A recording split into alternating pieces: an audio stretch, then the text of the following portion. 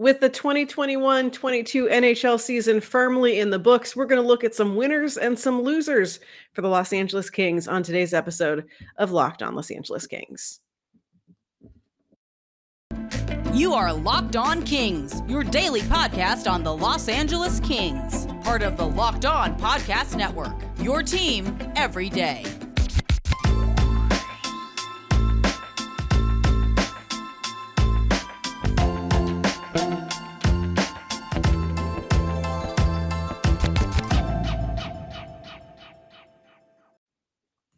Hey everyone, happy Monday, happy 4th of July, if that's your thing. If not, happy Monday. You're listening to Locked On Los Angeles Kings, part of the Locked On Podcast Network. And today's show is brought to you by BetOnline.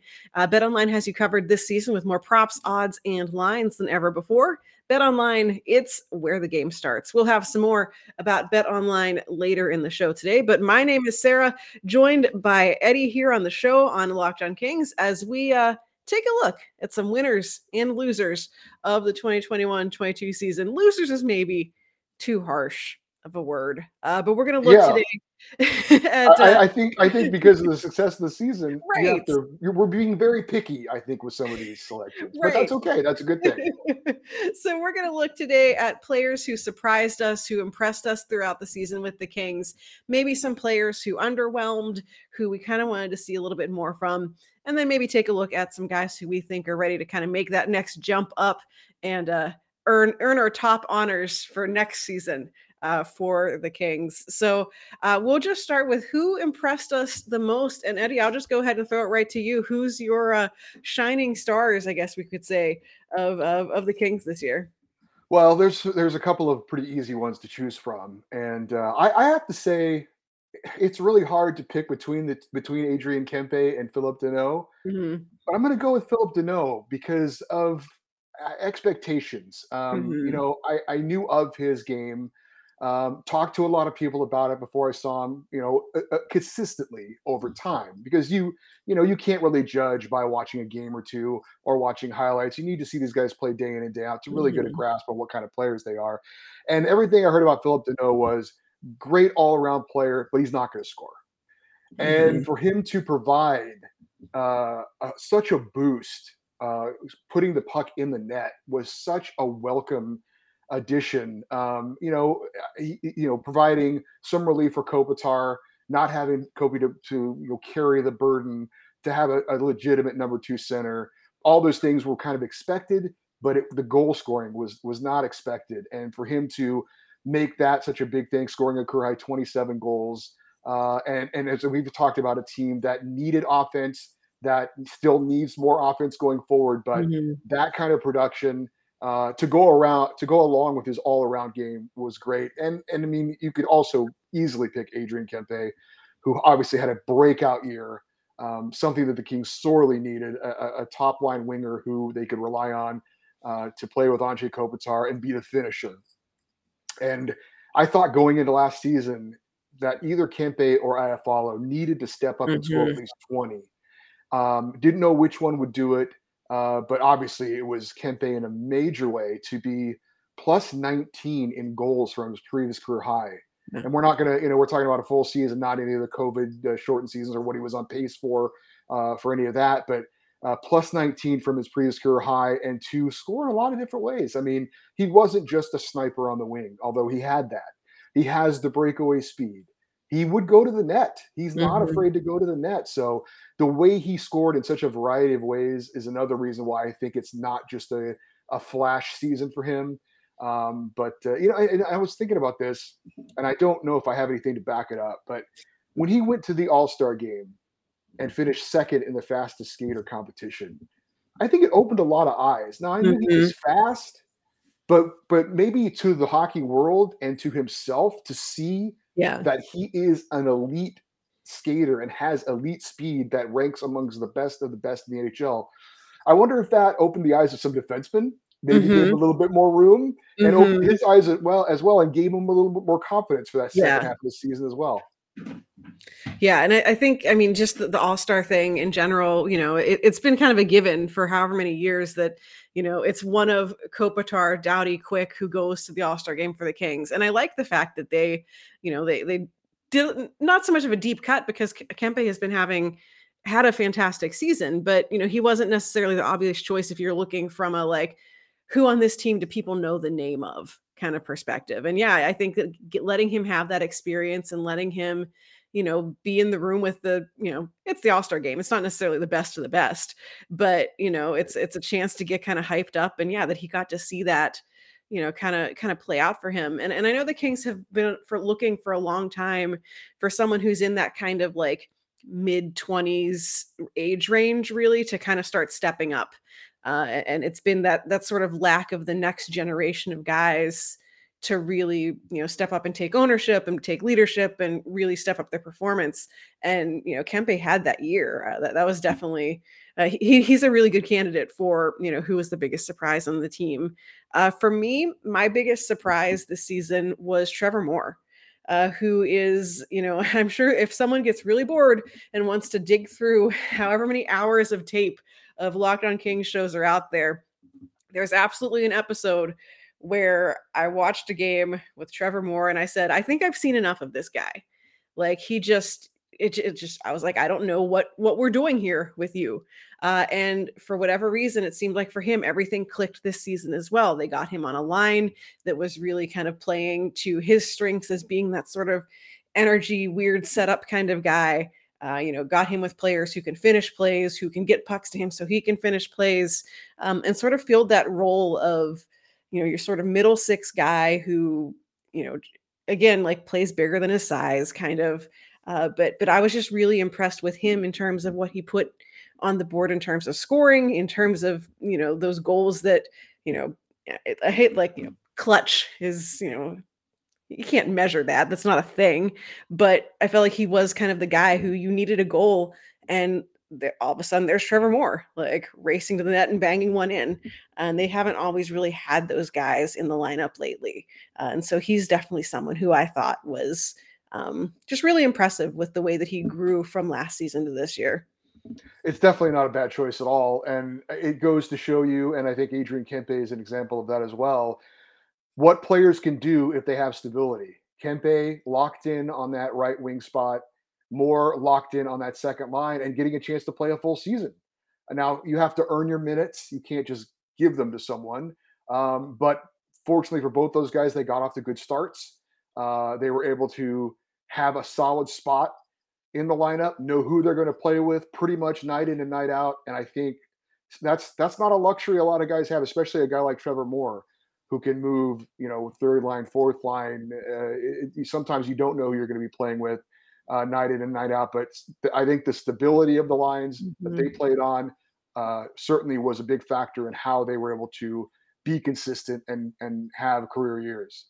Yeah, that stability is a really important point. I think that, we can all look at games over the past couple seasons where, the lines aren't the same from one game to the next game. They're constantly looking for someone to develop chemistry with someone instead of just letting it play out. And I know that even if you listen to players, the players are like, yeah, it doesn't just happen automatically. We like knowing that we're going to play with these same two guys night in, night out. We're going to get a chance to make it work. And I like the fact that Todd McLellan didn't just hit, the eject button the second one game went bad, that he gave them all chances to really kind of hone in on that chemistry. And then, knowing as well that when injuries happened or, they just need to shake things up, they can.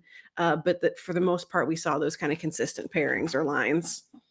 Yeah, I agree. I've always been a huge fan of coaches that try and let the players know where they're going to play and keep the lines as consistent as possible.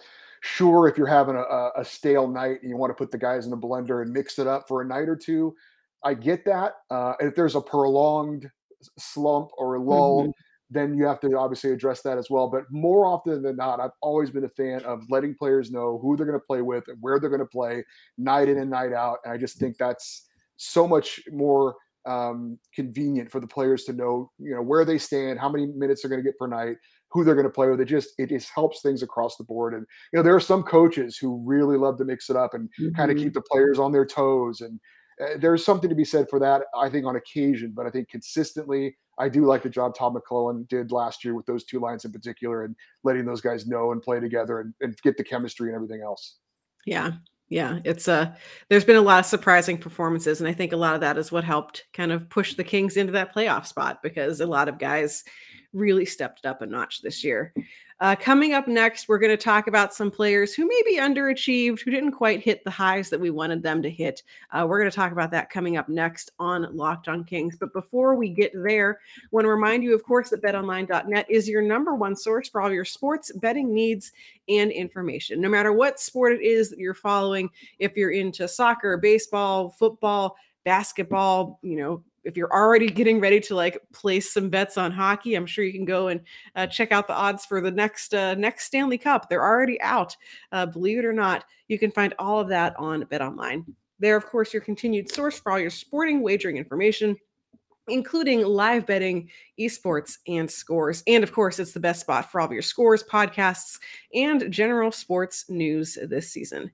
BetOnline.net is the fastest and easiest way to check in on all of your favorite sports and events, including MMA, boxing, and even golf. So head over to the website today or use your mobile device to learn more about the trends and the action.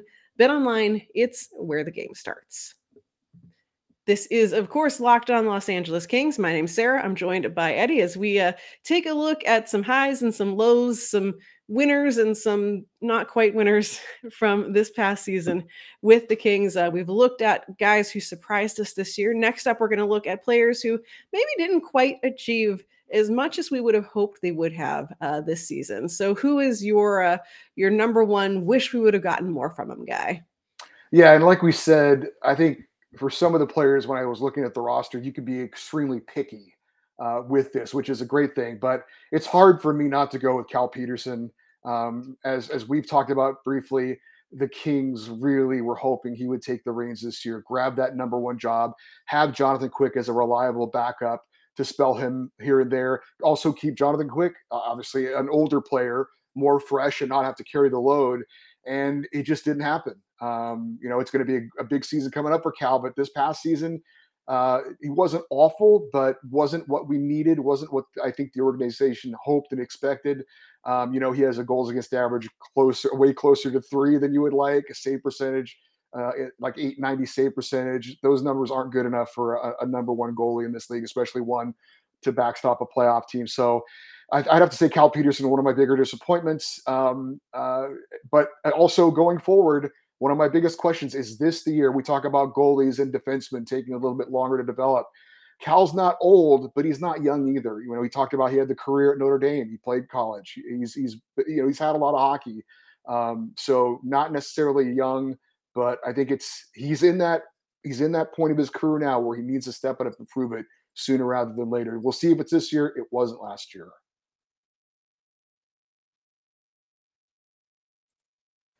This is the continuing conundrum, I think, for the Kings is what is going to happen in net.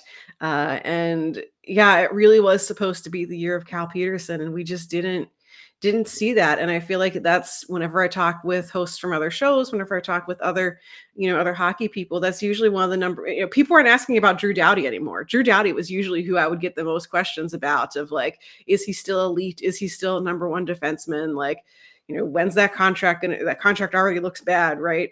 No one really wanted to talk about Drew Doughty this year. Everyone wanted to talk about what's happening in net. And yeah, Cal Peterson definitely did not quite hit where the Kings needed him to hit this season. For me, when I was looking at kind of the roster, and my first kind of thought was a guy that we've talked about previously on the show, which is Alex Iafallo, who, is in that first line role, maybe is a little miscast there. Definitely doesn't score at the rate that you would want to see someone on your top line. But then I went a little further down the list, and I think I landed on Tobias Bjornfot, which is, it's not a hot take, but I feel like people forget about him. And I mean, first off, he's still, I think we forget a little bit that he's just 21 years old. Yep. Speaking of, defensemen taking a little longer to develop, he's still very young, maybe got thrust into the NHL a little earlier than he should have been. But they kind of needed they needed someone to play there, and he was the one that fit.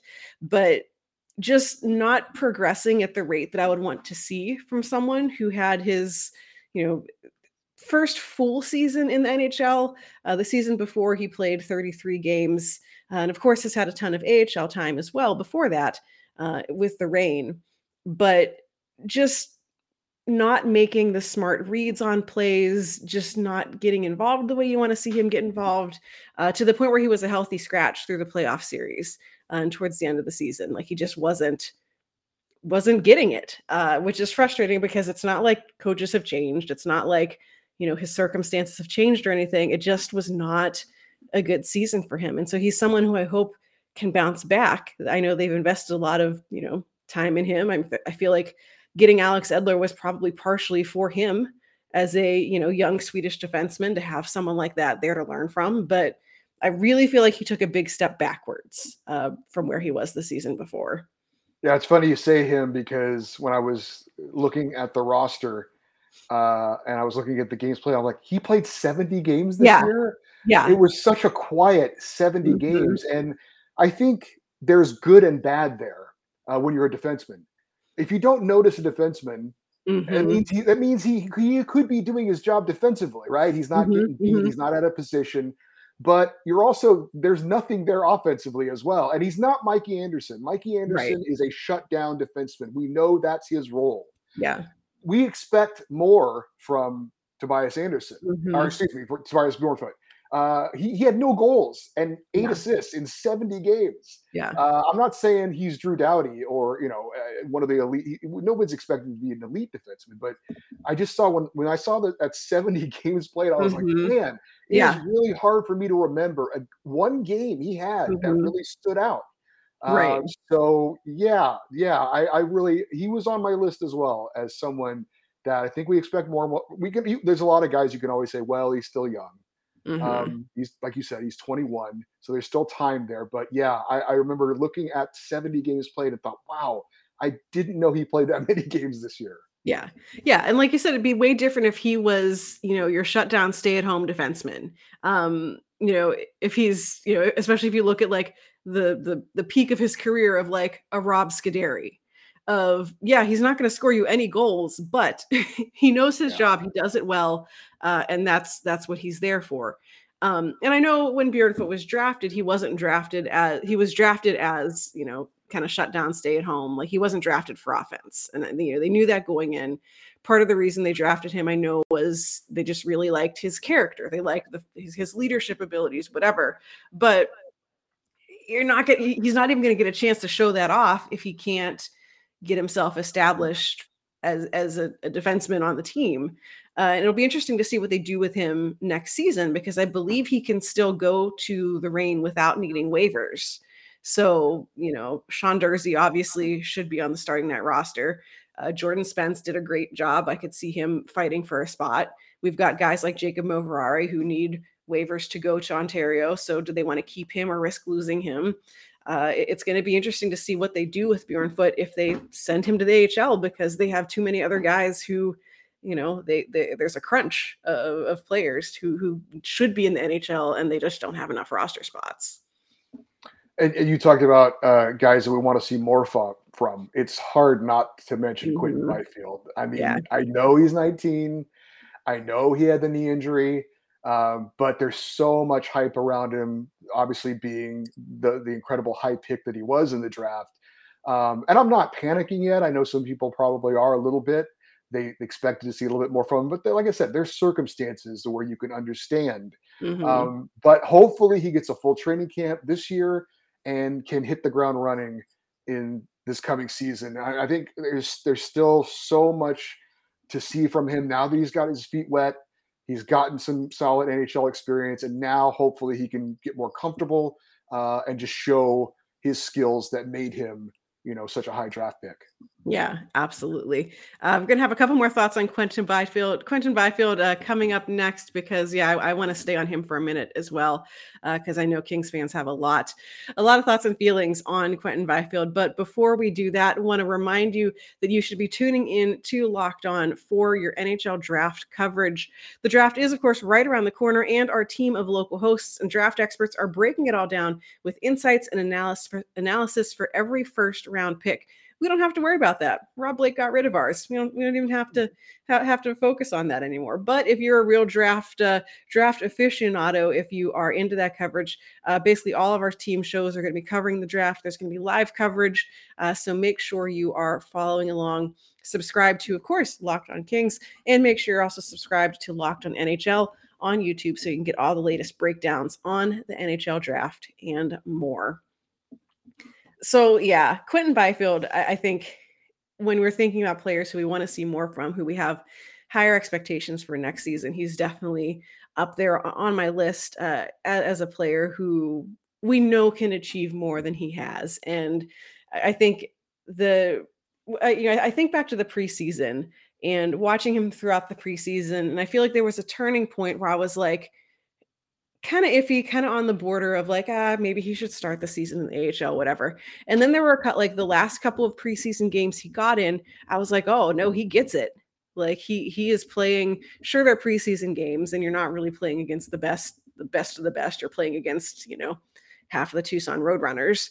But, he was making plays that I was like, okay, this is going to work. I want you to start in the NHL. I want you to just start there, go with it, and see what happens. And then he broke his ankle. And I feel like, it's just been a long road back for him. I think, it's obviously not the same injury at all, but I think about the season a couple years ago where Jeff Carter had that like ankle, like has like tendon severed or whatever. And even he said like, it took him a couple of years to even feel like he could skate like he was used to, that his body was like ready to play. And of course, obviously much older than Quinton Byfield, but I feel like for a sport that relies so much on how you can transport yourself from one end of the ice to the other, coming back from that kind of injury has to be really rough. But yeah, I think a lot of fans are hitting the panic button.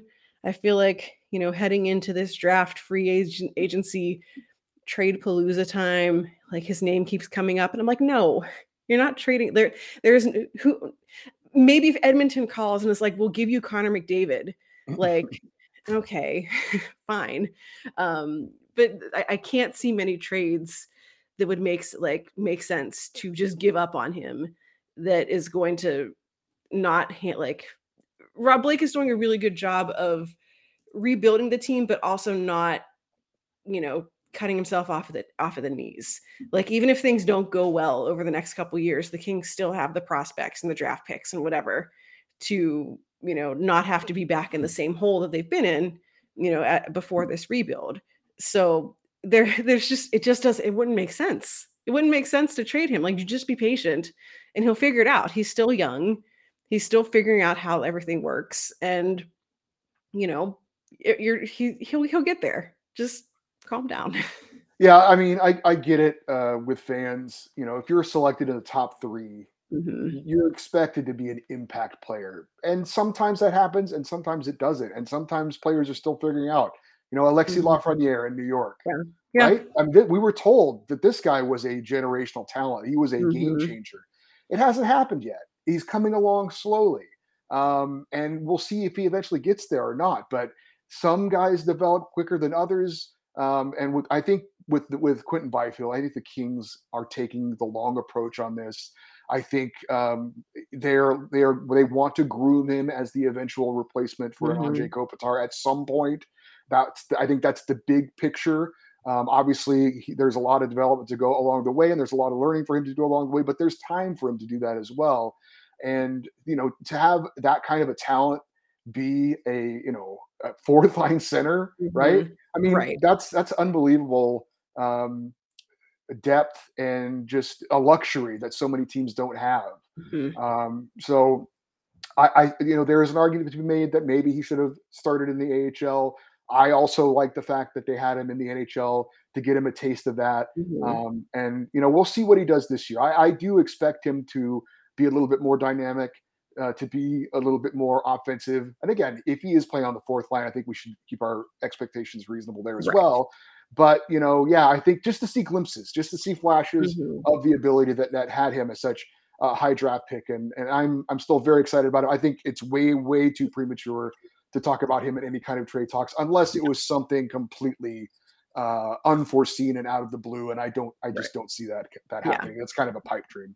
Right. Yeah, it's not as much as I know that, you can go on Cap Friendly and you can go on the Armchair GM, and there's always these ridiculous, like, Toronto Maple Leafs trade Austin Matthews for, a fourth liner and a pick. Like, no. Like, that's not that's not really how it works. But yeah, if Toronto's like, "Hey, so we need to move Austin Matthews." I'm like, Okay. I'm listening. Tell me Yeah. more." Who do you want? Who do you Right. want? But like, yeah, But that's those not. trades don't happen. That No, just doesn't no, happen. no, definitely not. And I think for me, kind of the last, it's not so much a player that I want to see more from, or that I'm expecting to see better for next season, but it's in an entire entity called the power play, which Sure. I know we've talked about before, and it's obviously going to look different once they find out who they're replacing Marco Sturm with. But it's just there is no reason for the power play to be as bad as it has been uh, this season or historically. You look at the players who they have, and you shouldn't be as aggressively mediocre at it as they are.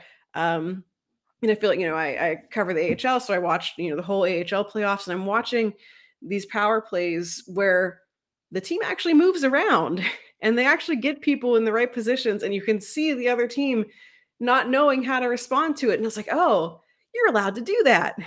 You don't have to just keep sending things back to Drew Doughty and hoping for the best. Mm. Like there's better things. So I think, if the Kings want to go any further than they have, if they Yeah. want to continue to make noise in the playoffs, think of those Edmonton games where one power play goal could have made a difference, and Sure.